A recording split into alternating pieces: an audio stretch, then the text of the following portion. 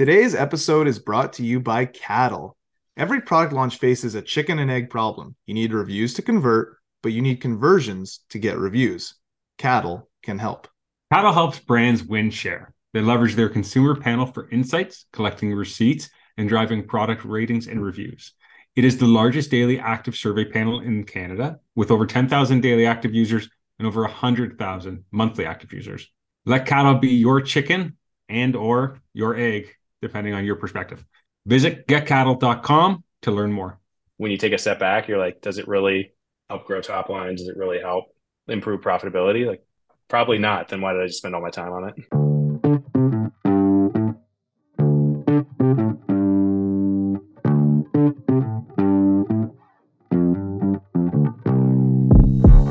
Welcome to Hearts and Carts, the CPG podcast, the podcast about the people behind the products that are winning hearts and filling carts. This cast is for anyone with an interest in the world of consumer products. We're your hosts, Justin Osborne and Alex Hill, and our mission is to bring you weekly content that helps you be a better and more informed CPG professional.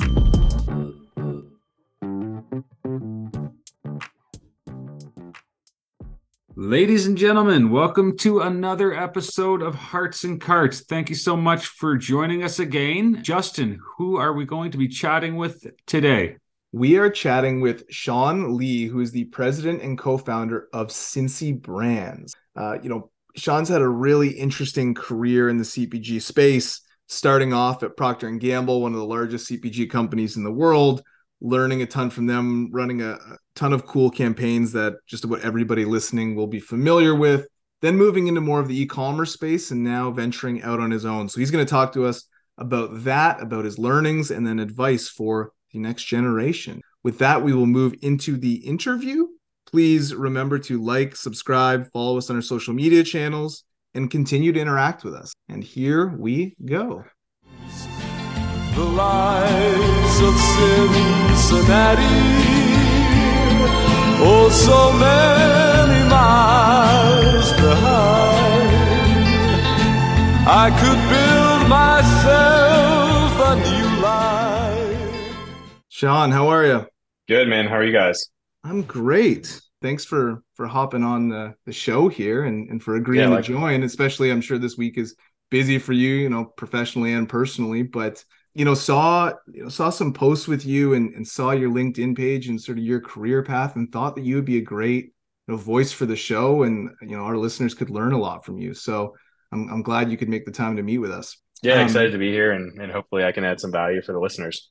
Yeah. So let me introduce you. We have Sean Lee on the show today, who is the president and co-founder at Cincy Brands. He's had a long career in the space and some interesting different turns. Started in sort of large CPG at Procter & Gamble, and then moved into sort of some e-commerce spaces, and now is working in the better for you. So it's actually a fairly similar path to mine, which is interesting. Just a more successful path than mine, but same sort of idea kind of going. I don't know if I would say that. And so a path that I think a lot of people are doing is sort of they're starting in big CPG and then moving into the smaller, better for you brands and taking some of those learnings and using that to help build up these brands. So really cool career path, and something I think that's on the minds of a lot of people as they begin their journeys and try and figure out what they want to do. So for us, what we want to do is provide some insights, career journey information to that next generation of people so that they can be more successful. And that's why I really think your story is going to be helpful. So maybe you could start off with just telling us about you, when you finished up school, what you started to do and how you started your career, and then walk us through to where you are right now. Yeah, no, for sure. And thanks again for having me on, and hopefully I can be helpful to kind of the next generation or people that are looking to get into CPG and do what we're all doing. So yeah, I mean, my path to CPG was a little bit probably unpredictable. I don't think I was a kid saying like I really want to work in CPG when I'm older, like like everybody else. So originally from Cincinnati, Ohio, in the States. Grew up here, went to the University of Cincinnati, and originally majored in pre-med. So I did about 2 years in pre-med, wanted to go to med school, do that. After a while, I just realized, you know what? Do I really want to commit to like 8 to 10 years? Like, I don't know if my heart's really in it. So did what everybody does when that happens and switched to the business school because, why not? Like all my friends were doing it. Switched to the business school and picked finance as a major. I figured I've always kind of been creative and analytical. And I figured having a finance kind of degree or like analytics type degree would be incredibly helpful no matter what I did. Went down that path and, you're in college, you're kind of figuring out what you like, what you don't like. I think I had interned at Wells Fargo, Merrill Lynch, a few other places like that, and realized, the suit and tie, like, blue suit, black shoes, like just wasn't really for me, a little too stuffy. And, there's a lot of regulation. You're kind of bound by what you can and can't do. And it's not to say it's not creative, but it's not super creative, right? It's a lot of like formulas and spreadsheets. So I was a little late in my career. So already in finance and was like, what do I want to go do? So when I was in undergrad, I had run for student body vice president on a slate with another guy, and I ran our campaign. And the whole thing was like, I did market research, insights, brought focus groups together and figured out like, how could we win this thing? And what were the right messages to go do that? And I think we won by like 70% of the vote. So it was like an awesome experience. And I kind of looked at it, I'm like, maybe I want to go into politics, and realized, long hours, a lot of moving, probably not a lot of money in it when you're running political campaigns, but like, what's the best parallel? And it was probably consumer marketing. So late in my career, I was like, how do I get into P&G? Because it was local in Cincinnati. Like that's the mecca of where you go learn consumer marketing. So did a lot of networking. I think I had graduated during the recession of '08. So everybody was kind of on a hiring freeze at the time. So I had met a ton of people like presidents, others at P&G, anybody that would get coffee with me and give me advice on like how to, take the test that you need to take to get in there and get through the interview process. So was fortunate to kind of build a rapport with 4 or 5 people that mentored me along the way. Went through their entire process. They gave me a call and said, hey, we really like you, but we're on a hiring freeze. So, thanks, but no thanks. Maybe we'll call you back sometime. So I'm like, what do I go do? I'm 22, like coming out of school, have a little bit of student loan debt. So I just took the best available job in finance that I could get. I think I worked at PNC Bank for, 6 months, 9 months in kind of their corporate banking training program. And was doing it again. Finance wasn't what I wanted to do. So I was kind of constantly looking at like what's next while I was kind of going through this training program. And fortunately, P&G called me back and was like, hey, wasn't expecting that. They're like, hey, we've got an opening, hiring freeze is over. We want to have you come work on the Iams pet food brand, which, beggars can't be choosers. So I'm like, oh yeah, great. Like I'll sign me up. So ended up leaving PNC and started at P&G like pretty right away, probably like 6 to 9 months after graduating. And I mean, it was a phenomenal experience. I think for anybody that's wanting to get into consumer goods, I mean, you can certainly work in a consumer goods startup. You could work for a private equity consumer goods company, but I think whether it's P&G, whether it's Unilever, Pepsi, Kellogg's, Coca-Cola, I think even if you only spend a few years there, the training that you're going to get on how to think about consumer goods, how to really run a consumer goods P&L, manage a cross-functional team is second to none, right? I would call it the consumer goods MBA is working at those companies because like they've been doing this for years, right? So the first few years there are very prescriptive of you have your, I don't even know what they call them now, but I was an assistant brand manager. So that you've got your training cohort and it's very baked out. They like really teach you everything you need to know. They give you some leash to go make decisions and work on TV commercials and write your monthly business letter update and look at all the like retail sales data, but never enough to really like let you shoot yourself in the foot or really cause the business any harm. But I mean, for anybody, I mean, it's great experience and you really get to see how these brands work, right? I mean, at the time I was there, Iams was $1 billion brand. And I was, making TV commercials and doing consumer research about those TV commercials and spending, $50 to $60 million of TV buys to put them on air at 23, 24. So, I mean, yeah, a really cool experience that I really look back fondly on and would recommend to anybody. And so I'll kind of stop there. And I'd say the next kind of tranche of advice that I would have is if you do go that path and work at these companies, I think the people and the network that you build there are also incredible. So even having left, like oftentimes incredibly smart people, they leave and they go work at other consumer goods companies. They launch their own businesses. They work at venture capital firms. So even just for me, as I've went out and done more entrepreneurial things, the network that I have from working there and kind of the credibility of talking to other alumni is great because everyone knows that you went through the same shared experience, the same training.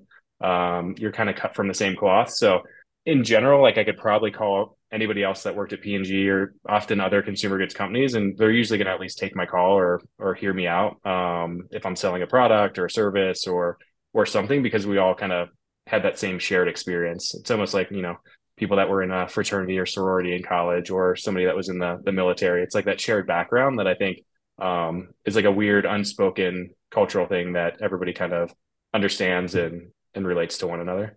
Yeah, you described it as like the P&G MBA, which is like it's like a university alumni, the way that you can reach out to them and you build that network. So Yeah. I think that makes a ton of sense. What was it like going from banking to P&G? Because I would imagine there's probably, you know, large cultural differences between the two different areas. Yeah, I mean, it was completely different, right? Like banking was very kind of prescriptive. It was working with some clients or like middle. I was working with some middle market firms and trying to do financing, right? So it's like you get the data from them, you kind of understand what they're looking for, and then you have a little bit of influence, but you're really just packaging it up and then sending it to an underwriter, right? So it's like very follow the process, Yeah. Yeah.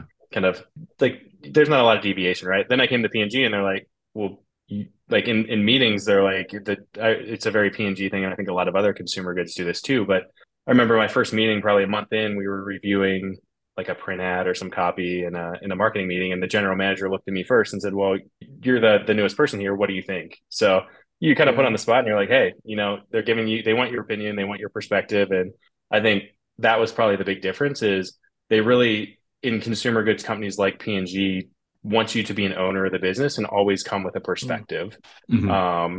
which I think is part of the culture there, and that's just a lot different than a lot of other companies. Period. Right?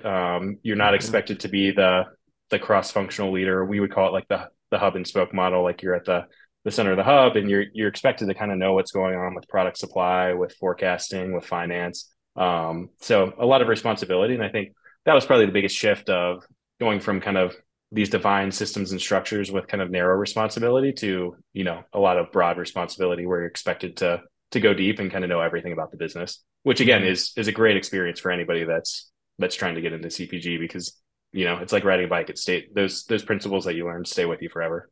For Yeah. sure. For sure. So after IAMS, what came next? Yeah. So after IMS, it was interesting. I was at IMS at a time when I first started there. There was a big supply disruption. I think we had some salmonella in our dog food and had to do a Mhm. recall. And, you know, that was probably one of the, like, going on a side tangent here, one of the first, like, good marketing lessons that I learned was we weren't shipping like 70% of our products for 3 to 6 months. The next logical thing is, well, maybe we should just cut our advertising since we're not on shelf. Why would we advertise if we're not on shelf? Mhm. And for a brand with that much awareness and kind of, you know, national trial, that was probably the biggest mistake we could have made, because once we went dark Interesting. on advertising for 3 to 6 months, when the product did get back on shelf, kind of the uptick was not as fast as we thought it would be, because, you know, we hadn't had any impressions or awareness for a good Yeah. half of a year. So you're almost not starting from scratch, but you're kind of getting back into people's mindsets, and you got to hit them with a message, you know, 7 or 8 times before you're back in the consideration set. Yeah. So looking back, like that's always a lesson that stuck with me. You probably never want to go dark in marketing. You could pull back on some dollars, but don't completely cut it. So that was interesting. So worked there to kind of stabilize that business with a great team, and then fortunately, like the last year I was there, we were growing again and had kind of the ability to kind of pick what I wanted to do next, which was fortunate. So ended up on Old Spice, which was awesome. It was right around the time that, you know, Isaiah Mustafa, the guy, the I'm on a horse guy Hmm. commercials had Yeah. come out. So great people. There were a guy named George Felix had worked on that campaign, who's done some awesome things. He was the CMO at or in marketing at KFC, and then I think he was at Match.com, and I think now he's at Chili's. But great Cool. guy. And I was able to kind of come in and really work on that business after him, and did a lot of work with Terry Crews and kind of brought him on as the second Old Spice guy, which was a ton of fun. Great relationships with everybody there. And the cool thing is, like, we got onto a rocket ship, and that business went from almost being irrelevant to we were growing it for the few years I was there, like 10-15% a year, which for anybody that's working in big consumer goods, like Yeah. that's It's incredible. Normally you're huge. going to grow 1, 2, 3% a year, and that's success, right? So it was a super cool time to be there. And Yeah. I think that was where really started to learn more about e-commerce and digital, because we were targeting young guys, right? And how do you reach young guys? Like we weren't doing a lot of TV buys Mm. besides live sports. And I mean, this is kind of dating myself back in the early 2010s, but like we were putting all of our ads in like YouTube, Facebook, Reddit at the time. So Yeah. just a different model than P&G, right? Where you're normally like blanketing the airwaves with national television. We're like, we're Yeah. only going to do live sports and then we're only going to spend on digital where these guys spend their time. And I mean, it was a cool process. And I think, a foreshadowing of what would happen with every other age group going forward. Yeah, 'cause it really did shift. Like when I was a kid, Old Spice seemed like an old man I was brand, gonna like say something my grandpa dad, brand. yeah, something my dad would Yeah. use. And then yeah, over that period of time with those commercials and that marketing campaign, it definitely became like the millennial product. And Yeah. now like I still use it. I still use it every day. It's I even use the Swagger one, which they talk about. yeah, So, it's so great, man. I still use the product all the time. So it did shift from like my thinking of the product as a grandpa brand to something that I was using and everyone my age group was using. So it really did Yeah. have a massive like paradigm shift. Yeah, the cool thing about it, and like I can't take any credit for this. I mean, it was like the awesome team at Wyden and Kennedy, who's Nike's creative agency. Once Yeah. they brought them on as the main agency, they really, I think there was kind of some folklore at P&G before Wyden and Kennedy came on. They had a couple agencies pitching them, and one of the decisions was like, do you rebrand it as New Spice or do you just like sell it off or shut it down completely? Wyden and Kennedy Wow. came in and said, no, you double down on Old Spice, and here's why. Because they had this data that basically said it had a crazy amount of like household penetration market share with like men 60 to 80, Mm, like what you typically thought, right? Like your yeah. grandpa uses it. And then there was like this 25 to 40-year-old group or like 25 to 50-year-old group that just like didn't use it. So they're like, we're just going to write them off who are never going to think it's cool because it's what their dad uses. Let's go Yeah. after the grandkids of those people. And like their insight was like, I think the first campaign they launched was you wouldn't be here if your grandpa didn't wear it. And like they really just tried to make it this like cool thing where like, Really? these like cool old school pictures of like grandpas with like their, Yeah. like back black and white photos and like Their made it old like this. swagger. Yeah, their Yeah. old swagger. That's like really cool. And that's how they restaged the brand and I like went like that. after it. And then obviously like started really just targeting that younger demo. And then I think that they were able to hold that as that demographic started, you know, becoming our age too. So as far as I know, they still have a pretty good market share between, 15 all the way up to probably 35 or 40 now. Which is pretty incredible for how they turned that brand around. And again, White and Kennedy, Nike's agency, like we've all seen what they've done with Nike. Like those guys are, Yeah. you know, probably they push the limits of creativity and they're awesome to work with. Yeah. Very cool. It just feels like actually similar to what you said with IAMS. It's like you got to keep filling that bucket, right? Like you're always Yep. leaking, and it feels like a smart strategic move for Old Spice to just decide that the cost to get the 25 to 50 in is something you just don't want to pay. And you got those pliable younger people who you can actually put a message together for. So Yeah. really And the smart. insight was like those guys admire their grandpas, right? Like, Yeah. oftentimes you admire your grandparents, and it's not they're not uncool. They're like, hey, like I love going over to my grandparents' house, or like these guys they have time to spend Mm. with me. They're cool, but you think your parents might be nerdy or something. So that was the whole insight that kind of they leveraged to turn it around, which was really incredible. But yeah, so did Old Spice had a great experience there, and then was promoted in P&G to they just formed this like global digital e-commerce team. And I think part of it was probably I was young and on Old Spice, which was very like digital forward. And they were like, let's just tap the young guy and put him in the e-commerce role because nobody else understands e-commerce. He'll figure it out and tell us what to go do. So that was cool. So it was in that role and really helped for about 2 years the company think about how they should go to market direct to consumer. Like, what's the role of a brand's website? Should you sell direct to consumer? Should it just be informational? And then at the time, Amazon was probably about 3 or 4% of P&G's overall sales, and then in China, Mm. Tmall, which is part of Alibaba, was probably comparable. So it was responsible with like how do we think about the role of websites and D2C, but also like what's the playbook and best practice for Amazon and Tmall in China. So I spent a lot of time kind of rolling out the best practices and strategies for how our brand should think about it, and spent a ton of time in Asia and in Geneva, really kind of selling those playbooks to the company and trying to sometimes felt like Very pounding my cool. head against the wall because Yeah. if it wasn't in the US at the time, if it wasn't Walmart or Target, nobody really wanted to talk about it. But I'm like, hey guys, this Amazon thing's going to be big. Like, if you Yeah. can get out in front of it before Unilever and our competitors do, we're going to have a Yeah. massive, massive advantage, which is cool. And I think, I mean, that ended up proving true. I mean, Amazon's probably the number 2 customer behind Walmart now for P&G. But at the time, it kind of felt like, you were screaming like, hey, the world's changing, but it wasn't in the immediate term. So nobody really was rewarded on it or cared a ton. But it was a great experience to go kind of dig in and do that and evangelize ecom. Yeah, For sure.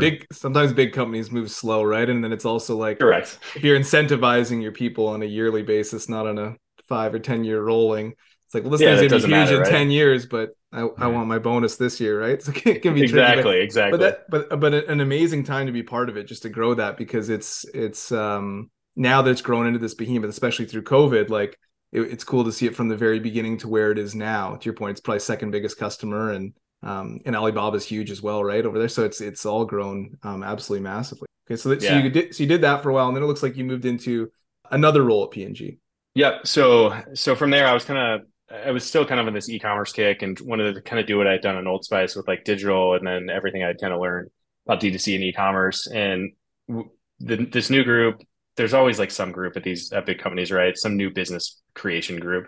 They were just kind of reorging and created this group called P&G Ventures. And the whole thing was like, it was going to be it shared the floor with the C-suite of P&G. And it was all about like, how do we pull it out from the different business units that, may not be thinking about disruptive innovation or entering new categories, and how do we create new brands by either partnering with them or acquiring them. So I thought that was really interesting, and I've probably bucked the trend. Like normally the trend would be like, oh, I did this role, I'll go back and be a brand manager or director on like Tide or Pampers. But I've always kind of followed what's like intellectually interesting to me, which may not be the normal path that people take at CPG, but it always ended up kind of, for me, working out and working out well.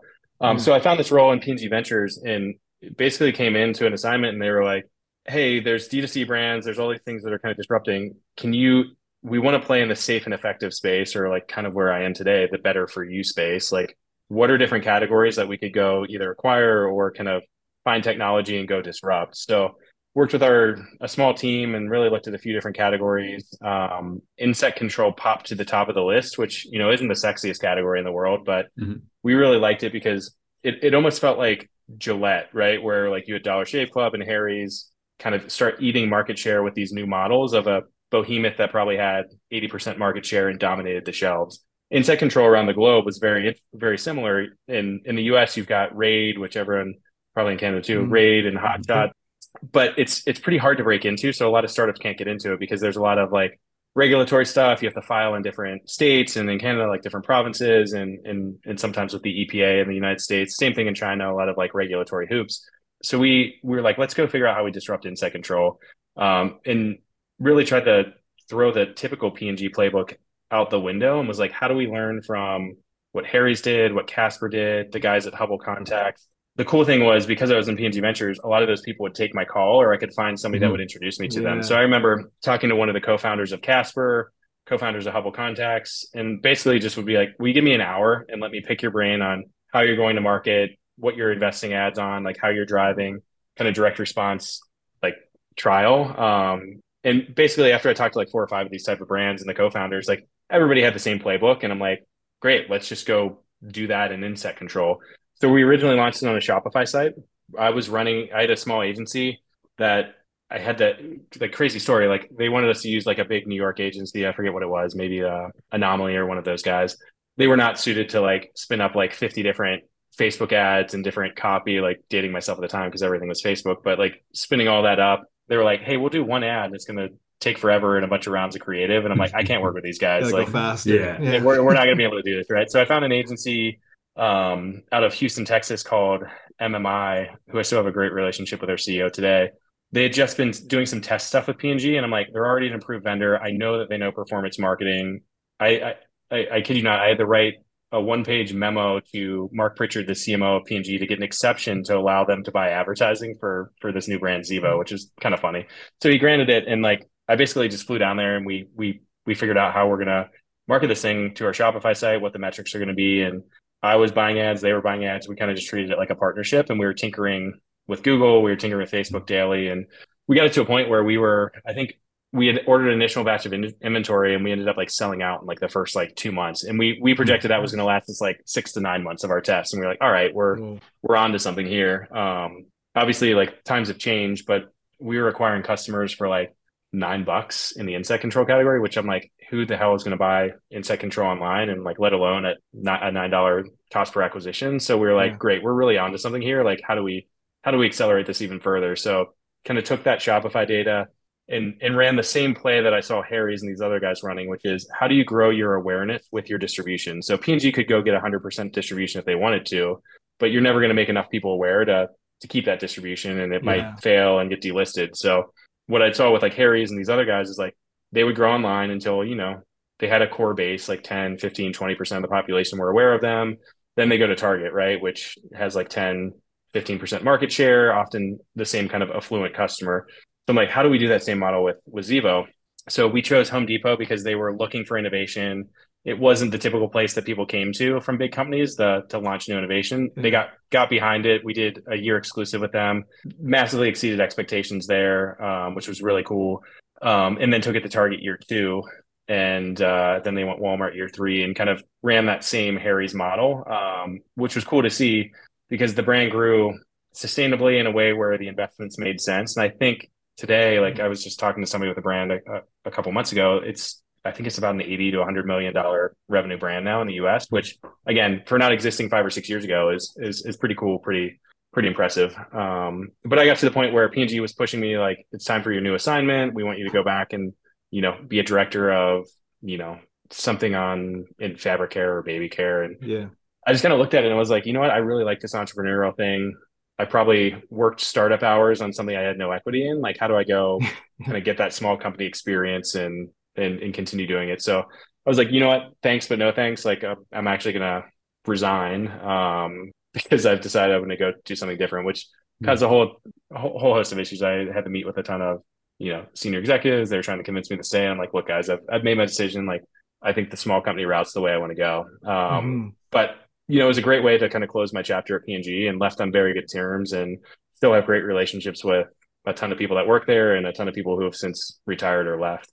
Yeah. And that I'm sure is scary, right? Leaving a company that one is one of the biggest CPG companies in the entire world, right? And Yep. that you've built up so much internal equity with, and like, all those relationships and all that. So you've proved yourself, and you probably have a ton of different opportunities. There's so many people that work there. There's always people Yep. moving around. So to leave and know, hey, I want to stay down this smaller path. Like, was it just that you enjoyed the last role so much? Was it an opportunity came up? Like, what was it that gave you that push? Because I'd imagine a lot of people are scared to make that leap. Yeah, for sure. I mean, a little of it was there's kind of a couple of factors that I've been thinking about for a while. One was there was an opportunity that came up, which I'll talk about. Sure. But I kind of always had this vision. Like I was a little bit risk averse, like as I went through college and everything else. Kind of my background, I grew up Yeah. in very like working class, like blue collar neighborhood, like the whole thing. So it was like working at P&G was like great. Like that's a great Yeah. achievement for everyone. So I was never like, oh, I could take a risk out of college and go launch something or run my own company. But always had this in the back of my mind. Like I want to work towards a goal where, I own my own company, or I'm running my own company, or, I'm the CEO of like a private equity backed company or something like that. So, that was kind of always in the back of my mind of what I wanted to do. And it really started kind of thinking about it more as I was, almost a decade into P&G. And I'm like, how do I kind of get there? So I was thinking about that. I was also looking at, as I saw people maybe a decade older than me at P&G, not that they weren't happy there, but they kind of hit their ceiling at P&G, and maybe I would say weren't as fulfilled as they probably were when they were younger working there. And probably because they couldn't leave, because at that point you have too many stock options, too many golden handcuffs that you kind of just like, even if it's not what you want to do, you just stick it out until you retire. And I didn't. Yeah. For me, I was like, if I hit that point, I know that I'm going to be in that same situation, and I'm probably not going to leave. So I was like, now's the time to do it. If I'm going to do it, I might as well just like rip off the band-aid and go. At the same time, the next company I worked for was a company called Pure Romance. The CEO, I knew their CEO, and he was looking to kind of digitally transform their business, and was kind of approaching me about coming on to do that. I would report directly to him, help stand up their e-commerce arm. And for me, I'm like, it was kind of a natural, like, I'll go to this. It was about $120 million annual revenue company, family owned and private equity owned. I'm like, it's a great transition to go from like billions of dollars and unlimited resources to this like still a large company, but I think it had not 100 not like a employees. Like, startup, but like yeah, a right. a nice in between step, I would say. Yeah. And I thought the challenge was for me. I thought the challenge was interesting just because I had learned so much in ecom, and like their model was kind of shifting from what I would call like the MLM. It's like the MLM business, right? So, but it was very much like the Tupperware type model where B2B, like it's all like consultants order products from a B2B website. They carry it at their house. They go have parties. They sell the product. They do all that. But the world was shifting, and the CEO kind of knew that and got out in front of it. And was like, we need to have a better, digital presence, probably more like a rodent and field, something like that, where they could carry inventory. If they didn't want to carry all the inventory, they could just, check people out on the website. We would drop ship it and they would make a commission. It would be less than if they bought it and carried it, but, kind of supplement that model. And then the other thing we were doing is figuring out, because in that model, the margins are incredible if you go direct, because you're giving everybody kind of margin along the way. And that MLM model. So we also tried to figure out like, how do we sell direct? Because, you're operating at like 80-90% margins. So you can easily invest the money to go direct and acquire the customers and do all that. So I was kind of tasked with twofold, like how do I enable the consumer or the consultants to start selling more online, and how do we set up drop shipping and that whole system? And then two, how do we also sell direct? Because that is insanely profitable for that business model. So did that, had built out a team of about, I think 5 or 6 people, got it humming. I think we had shifted the business from probably like 90% in-home, kind of the old school party plan model, to about 75%, 25. So 25 was now on e-commerce. I kind of hit the point where I'm like, my team was humming. There weren't a lot of things that I really need to push on. So I kind of felt like, you know what, I could mail it in and work like 3 hours a day and everything would probably be great and we'd still be growing. And I kind of looked at it, I'm like, what's my path forward? Because I'm reporting to the CEO of the family that started it. I'm like, I'm not taking his job. Like, so what am I going to do next? So I was kind of getting a little restless and was like, I feel like I've done what I can do here. I've got a good team in place. Like the business is going in the right direction. And like I recently had lunch with CEO, and COVID, obviously that infrastructure that we put in place accelerated even further. And it's probably 60% online now and 40% the old school model. So really kind of a cool thing. But I was looking for what's next there.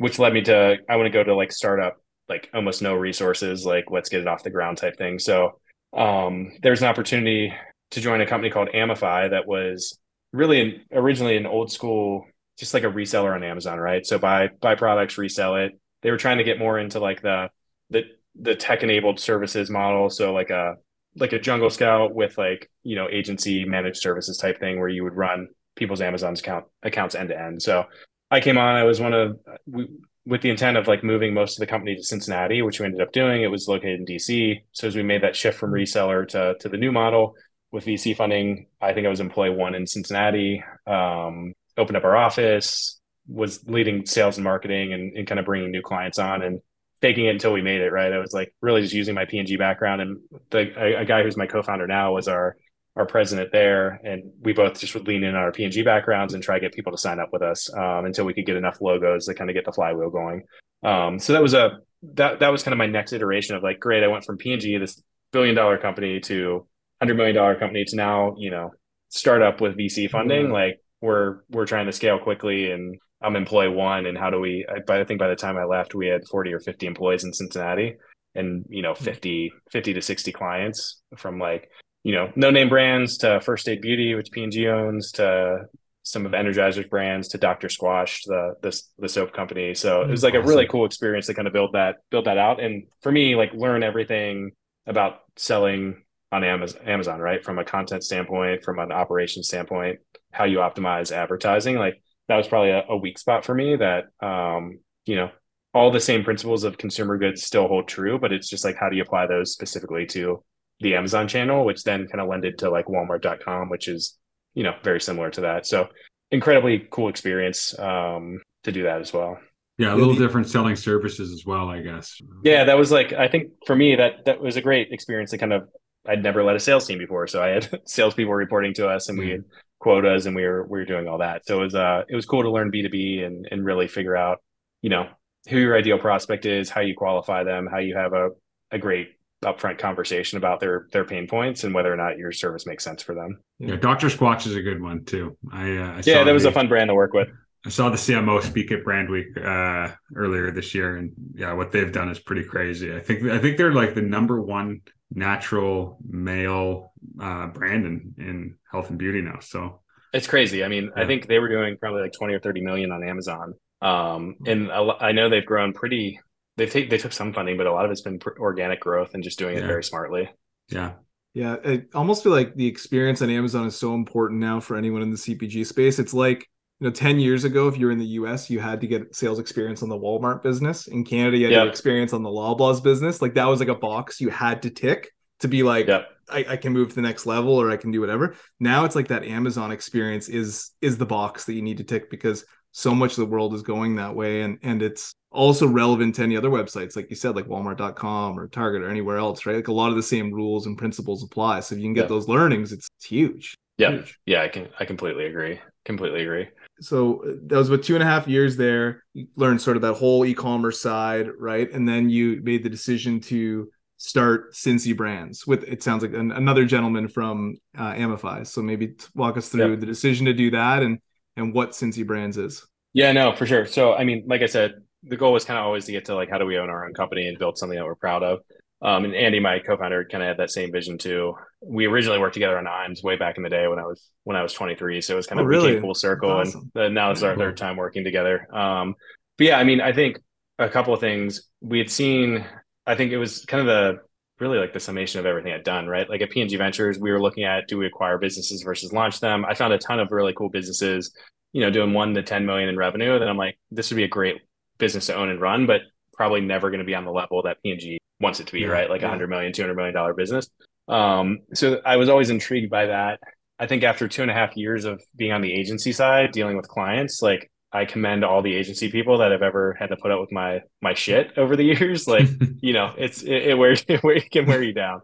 So I was kind of I was like, all right, I want to get back to the brand side of things. So we launched Cincy Brands kind of with the idea of, let's take all these skill sets that we have. Can we go find better for you brands, which is kind of where my experience was and where all the trends are, that are doing 1 to 10 million in revenue, ideally profitable, that we can acquire and kind of run at an operating company level, that as we look for acquisition brands, have the potential to do well in or already established in a couple of channels, right? So the Amazon, Walmart.com marketplace world, the direct to consumer world, so your Shopify websites, and then some retail distribution or the potential to go into retail, so that we could use all of our experiences, acquire them, and then put growth plans in place, brand dependent, to try grow all three channels in a smart way over a 5, 6, 7 year time horizon.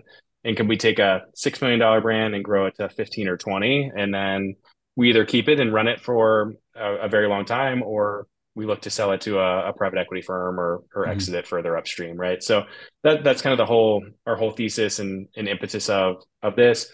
When we were at Amify, we were working with a lot of the Amazon aggregators, so we were seeing that business model, and our spin on it was, we don't want to buy just 100% Amazon only brands. Like that's a fine Yeah. business model, but we think there's something here where you can do that same model with, you know, brands that have more awareness and can hang outside of, Amazon search, paid search, and organic search. So that was kind of the impetus for why we started it. We wanted to do it in Cincinnati because with Kroger here, with P&G here, with all the agencies and support staff, like Cincinnati is a phenomenal consumer goods talent company, but or part of the country. But all the consumer goods startups happen in New York, San Francisco, LA, Austin, Mhm. Texas, and people are kind of clamoring for something different. Like even the agencies that work on P&G brands are like, I would love to work on, and we proved that out at Amify when we hired 50 people. They were all from that ecosystem. Like, I want to work on something new and different and exciting. So that was Mhm. that's our kind of our thesis of, we get good people here in Cincinnati, we'll build it. And then from a shipping standpoint, we're centrally located in the heart of the US. So Mhm. it makes kind of 3PL, warehousing, shipping easy for all the brands too. So that's why that was kind of our whole impetus, and our vision is, how do we build, you know, a, for lack of a better term, like a mini P&G that's, 500 million, $1 billion in revenue over a, 10 to 15 year period. Very cool. And Awesome. and and all focused on the better for you sort of products, right? And so why the decision to do that? Like, was that personal? Was that the trends combination? A combination. I think when Andy and I were talking about it, we are like, we want to acquire brands that are going to resonate with, millennial and Gen Z shoppers, like, Yeah. and we'll have long kind of growth patterns in life. And then we also looked at like, what do we consume ourselves, or what do we give our kids, or what do we bring into our house for our pets? And we're like, we use all these brands ourselves. Like, why Yeah. would we Yeah. acquire something different if we didn't feel passionate about it? So it was kind of our own personal interests with where the trends are. And, I think probably for me, like having launched a Better For You brand that disrupted some of the old categories, like knowing that there's a nice playbook and people are open to alternatives, and oftentimes we'll spend a little bit more of a premium if it's a little bit better for you, or the ingredients are a little bit more premium or cleaner than other things that are out there. For sure. For sure. Well, tell us a little bit about, it looks like you've done at least one acquisition, VitaBox. Tell us a bit about that one. Yeah, so as we were thinking about how do we build this company out, and we have another acquisition in the works. Hopefully we close in January. I can't really say much more about that, but it's an actual consumer brand. But Cool. as we're looking at this, we're like, if you look at P&G, right, what are they? They're a house of brands, and they're also kind of a distribution company. Yeah. So we looked at VitaBox, and it's you know it's an operations company, right? It's an arbitrage reseller that buys product from you know Unilever, prestige brands that own like Luden's and Dramamine, and a lot of private brands, and resells them on Amazon, Walmart, eBay, Kroger.com, the different marketplaces, and some through Vitabox.com, although it's a smaller portion of the overall business. And we looked at that and we were like, their warehouse was here in Cincinnati. The company had existing revenue and kind of, I think we have now 23 warehouse employees, really good bones of a company. The ability to store products in a warehouse, to do direct to consumer fulfillment, Amazon, FBA, Walmart, kind of WFS prep. Yeah. You can do fulfilled by merchant, and then also the ability to service B2B orders. So we looked at it as like, let's buy our distribution and operating company as the base of this, so that we don't have to go buy one brand for $6 million and be like, now what are we going to go do? We got to go get a 3PL. We got to go get our own warehouse, and like, Yeah. Smart. The costs just don't justify it. So we bought that business, and we've doubled it since we acquired it, which has been awesome. It's a profitable business, so it's a great cash flowing business for us. So that's gone kind of better than we've expected. And then we've been patient as we've been looking for other brands, because as I'm sure listeners or you guys have seen, like in 2020, 2021, e-commerce brands, Amazon brands were all the rage. Like valuations went up beyond what you would typically pay for something like that, to the Some of point them where were some were outrageous. Yeah.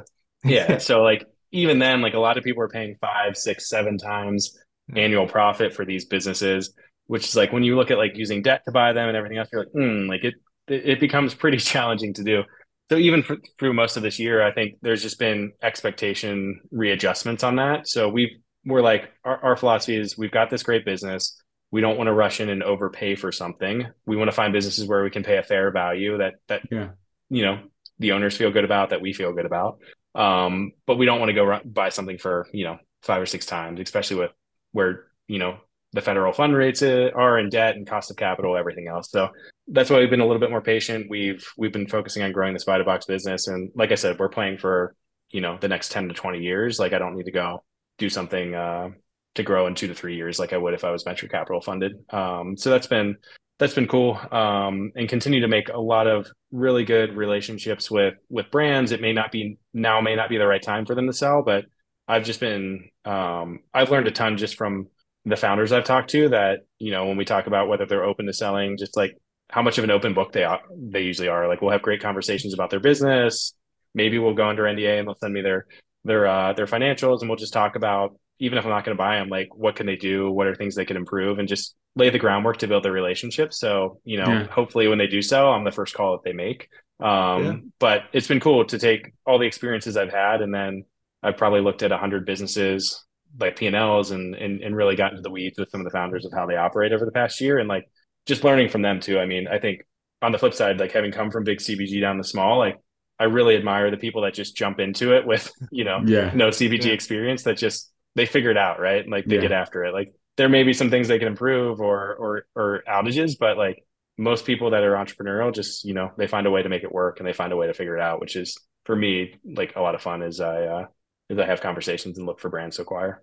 Yeah, agreed. It is amazing what some people accomplish, that like teams of one that just start a company or teams of two, and they scale it to like it's in like 1,000 stores or something. You're like, how the heck did they do this? It's really it's really incredible without any experience. And then there's small tweaks that probably you with your experience you can say, change A, B, and C, and they can grow exponentially. So you can add a ton of value there. I'm sure. So what's next for Cincy Brands? Anything else you can talk about in the future that you guys are planning on doing?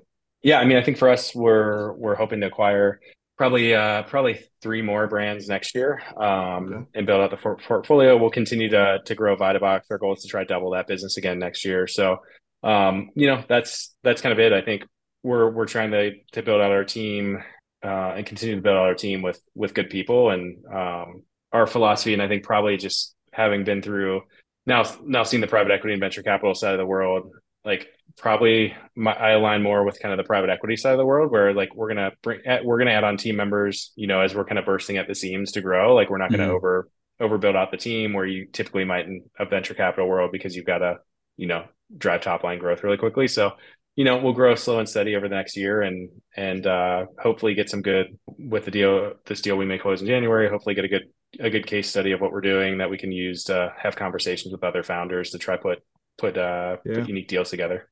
Awesome. Shifting gears a little bit, something we like to probe on with people is just around kind of working methodologies and how you manage to get the most of your kind of weeks and days. So maybe, you could give the audience a bit of a flavor for how you prioritize, how you organize to kind of be as productive as possible. Obviously, you've accomplished a lot, so I'm curious to hear what your methods are. Yeah, I mean, I wish there was a perfect formula with it. I mean, I probably struggle sometimes, like everybody does, with all the things you could be doing and prioritization. But I'd say for me, I try to, on a weekly basis, and even down to like when I start my day, is like, what are the if I ended the week, what are the two or three things that I really want to get accomplished this week, that if I don't get accomplished, I'd be disappointed. And I try to focus on doing those.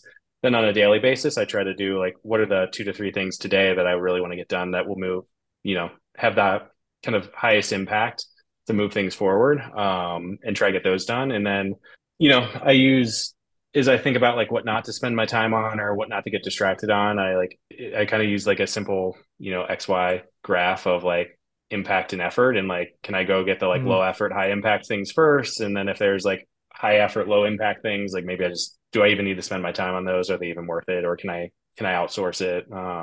We've got a great offshore team for some of those things that we outsource. So it's trying to figure that out. I use an app called Focus Keeper, which is nothing just other than a fancy timer, but I try to work in time blocks. So I'll turn on, I'll really keep heads down and try to not get distracted for a 20-minute period. Then I'll give myself a 3-minute break to, think about or do whatever I want and try get into it. Otherwise, Smart. It's easy with everything going on. You've got your phone, you've got internet access. It's easy to get distracted and, check every ding that comes in on your phone or every pop-up that comes in on your email. Yeah. You're one of the first people we've asked that question to actually talk explicitly about what not to do, which is maybe one of the more important things. I think it's honestly it really I almost think it's more important. With our team, when we set our quarterly, we use the OKR system that Google and everyone else uses. We spend probably as much time talking about what we're not going to spend our time on, because it's not going to add that much value as we do what we're actually going to go do. And I think it's important, right? Because you can get sucked down rabbit holes that, you're I just burned 2 days or a week on a project, that when you take a step back, you're does it really help grow top line? Does it really help improve profitability? Yeah, probably not. Then why did I just spend all my time on it?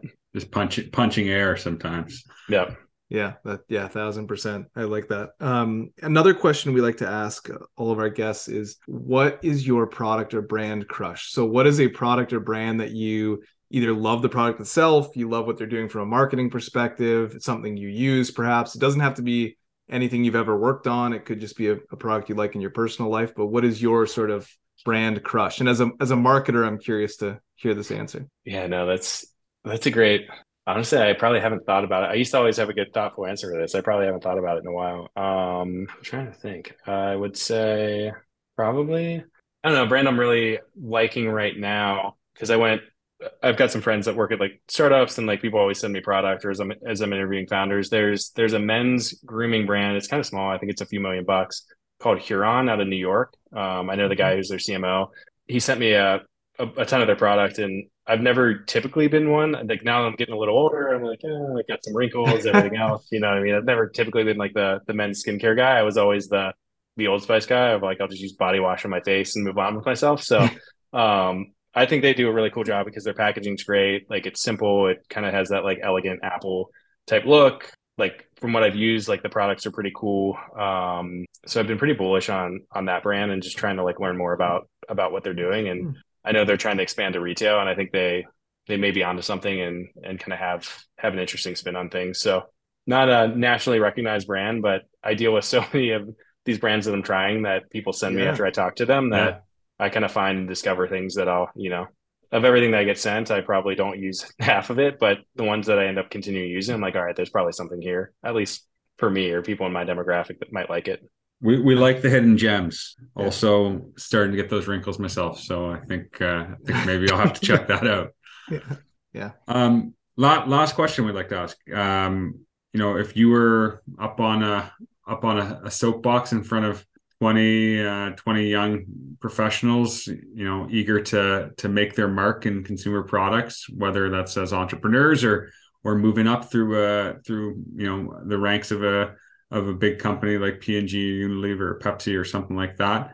And you were going to give them one or two pieces of advice. What would you want to give them? Yeah, I would say try to understand, like when you're young in consumer goods, try to soak in everything you can from all aspects of the business and really understand what matters, what makes things work. I would say if you can get exposure to your brand or your business's profit and loss statement to really understand, gross revenue, any kind of sales deductions or trade dollars you're giving, net revenue all the way down to, cost of goods, contribution margin, what you're spending on marketing and kind of the OpEx that gets you to net income. Like I wish consumer goods I was having this conversation the other day. I wish consumer goods were like, SaaS products or tech where you have like 90% gross margins on everything, but they're not, right?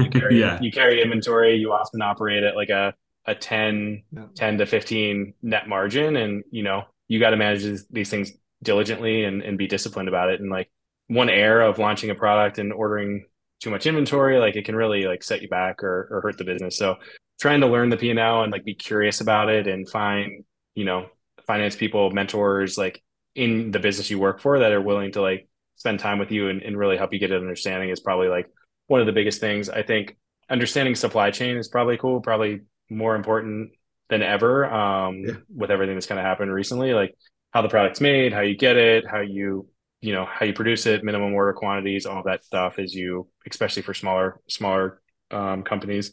And then the other thing for people working at big companies is, I don't know if they still do this, but when I was the junior assistant brand manager on IAMS, like I had to write the monthly letter, which everybody hated doing, but usually everybody's reading it, right? All the way up to like your general manager, maybe even your president. So really embrace that and just try to learn as much as you can and make sure that you view that exercise as a way to dig into the business and understand what the key drivers are. Because I think those are the things that will always stick with you, because no matter what you're selling, whether it's online and looking at Amazon data, whether you're looking at, Nielsen scanner data, you're going to go look at the same metrics, like once you figure out how to analyze the business. So I think a lot of it's just coming down to like data analysis, understanding your P&L and understanding the key drivers. And once you get it down for one business, you can reapply that to almost any consumer goods business, whether it's food, whether it's beverage, whether it's personal care. Like that's the beauty about it. Like all these businesses function very similarly. Love it. I think that's awesome. That's a lot of great advice. Yeah. Sean, really appreciate you coming on today and chatting with us. I think your career journey has been incredible. A lot of great learnings and advice throughout. And then of course the piece at the end, that was awesome. Yeah. Super excited to see the next year, what you guys do. Yeah, likewise, and appreciate it for you guys having me on, and hopefully some of the listeners here were able to pull some nuggets out and get some value. Thanks so much, Sean. Have a good one. Thanks, Sean.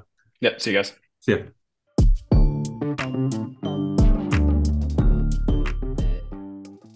What a great conversation with Sean. A really cool career path. Oddly enough, some parallels to mine. Like I also did finance undergrad.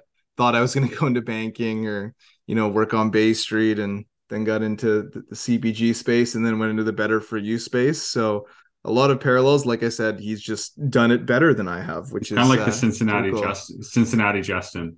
Yes, or am I the You're, Souk Sean? I think that's probably more Maybe the that's case. more. Yeah, maybe that's more accurate. But a really cool conversation. What do you think, Alex? I thought it was great. I mean, I thought some of his final advice was super important in terms of Yeah, just soaking in all of the various learnings you can get while you're starting your career. I really agree with what he had to say about understanding the P&L and the implications, how it yeah, all hangs together, and the importance of having that grounding to, if especially you're thinking an entrepreneurial path, to set yourself up in a way that is sustainable, from a business standpoint. Supply chain as well, obviously, has become a really important thing over COVID. And again, it's another one of these backbones to your business where if you get it wrong, it can be really hard to fix. So I thought those two pieces of advice were huge. The other one, he didn't so much explicitly say, but I thought he conveyed that he's living. It's just the importance of networking and reaching out and talking about how when he was launching the brand for P&G, how he was reaching out to like the founders of Casper and yes, Hubble and other brands to understand how they approach things. And I think our personal experience doing this exercise of making you guys this podcast has taught us that people do pick up the phone a lot more frequently than you might expect, which his kind of example showed how that could benefit you and your job, and in a very practical way. How about you, Justin?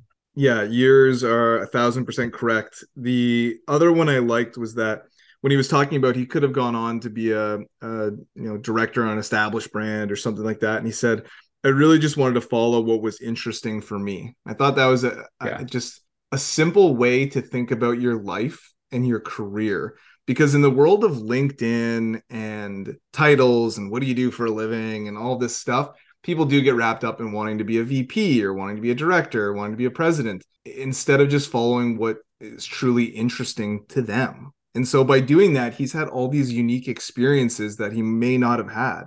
So just a simplified approach that I think makes a ton of sense in people's careers that they should follow. Love it. Well, guys, thank you so much for tuning in. Huge thank you to Sean for making the time and sharing his awesome journey and experiences with us. If you haven't already, please give us a like, subscribe, follow on whatever podcast platform you're listening to. Ratings and reviews go a long way in helping us. So if you're on Apple Podcasts or Spotify, please throw us a rating. And other than that, look forward to having you back next time for another great interview. Thanks, everyone. Bye, guys.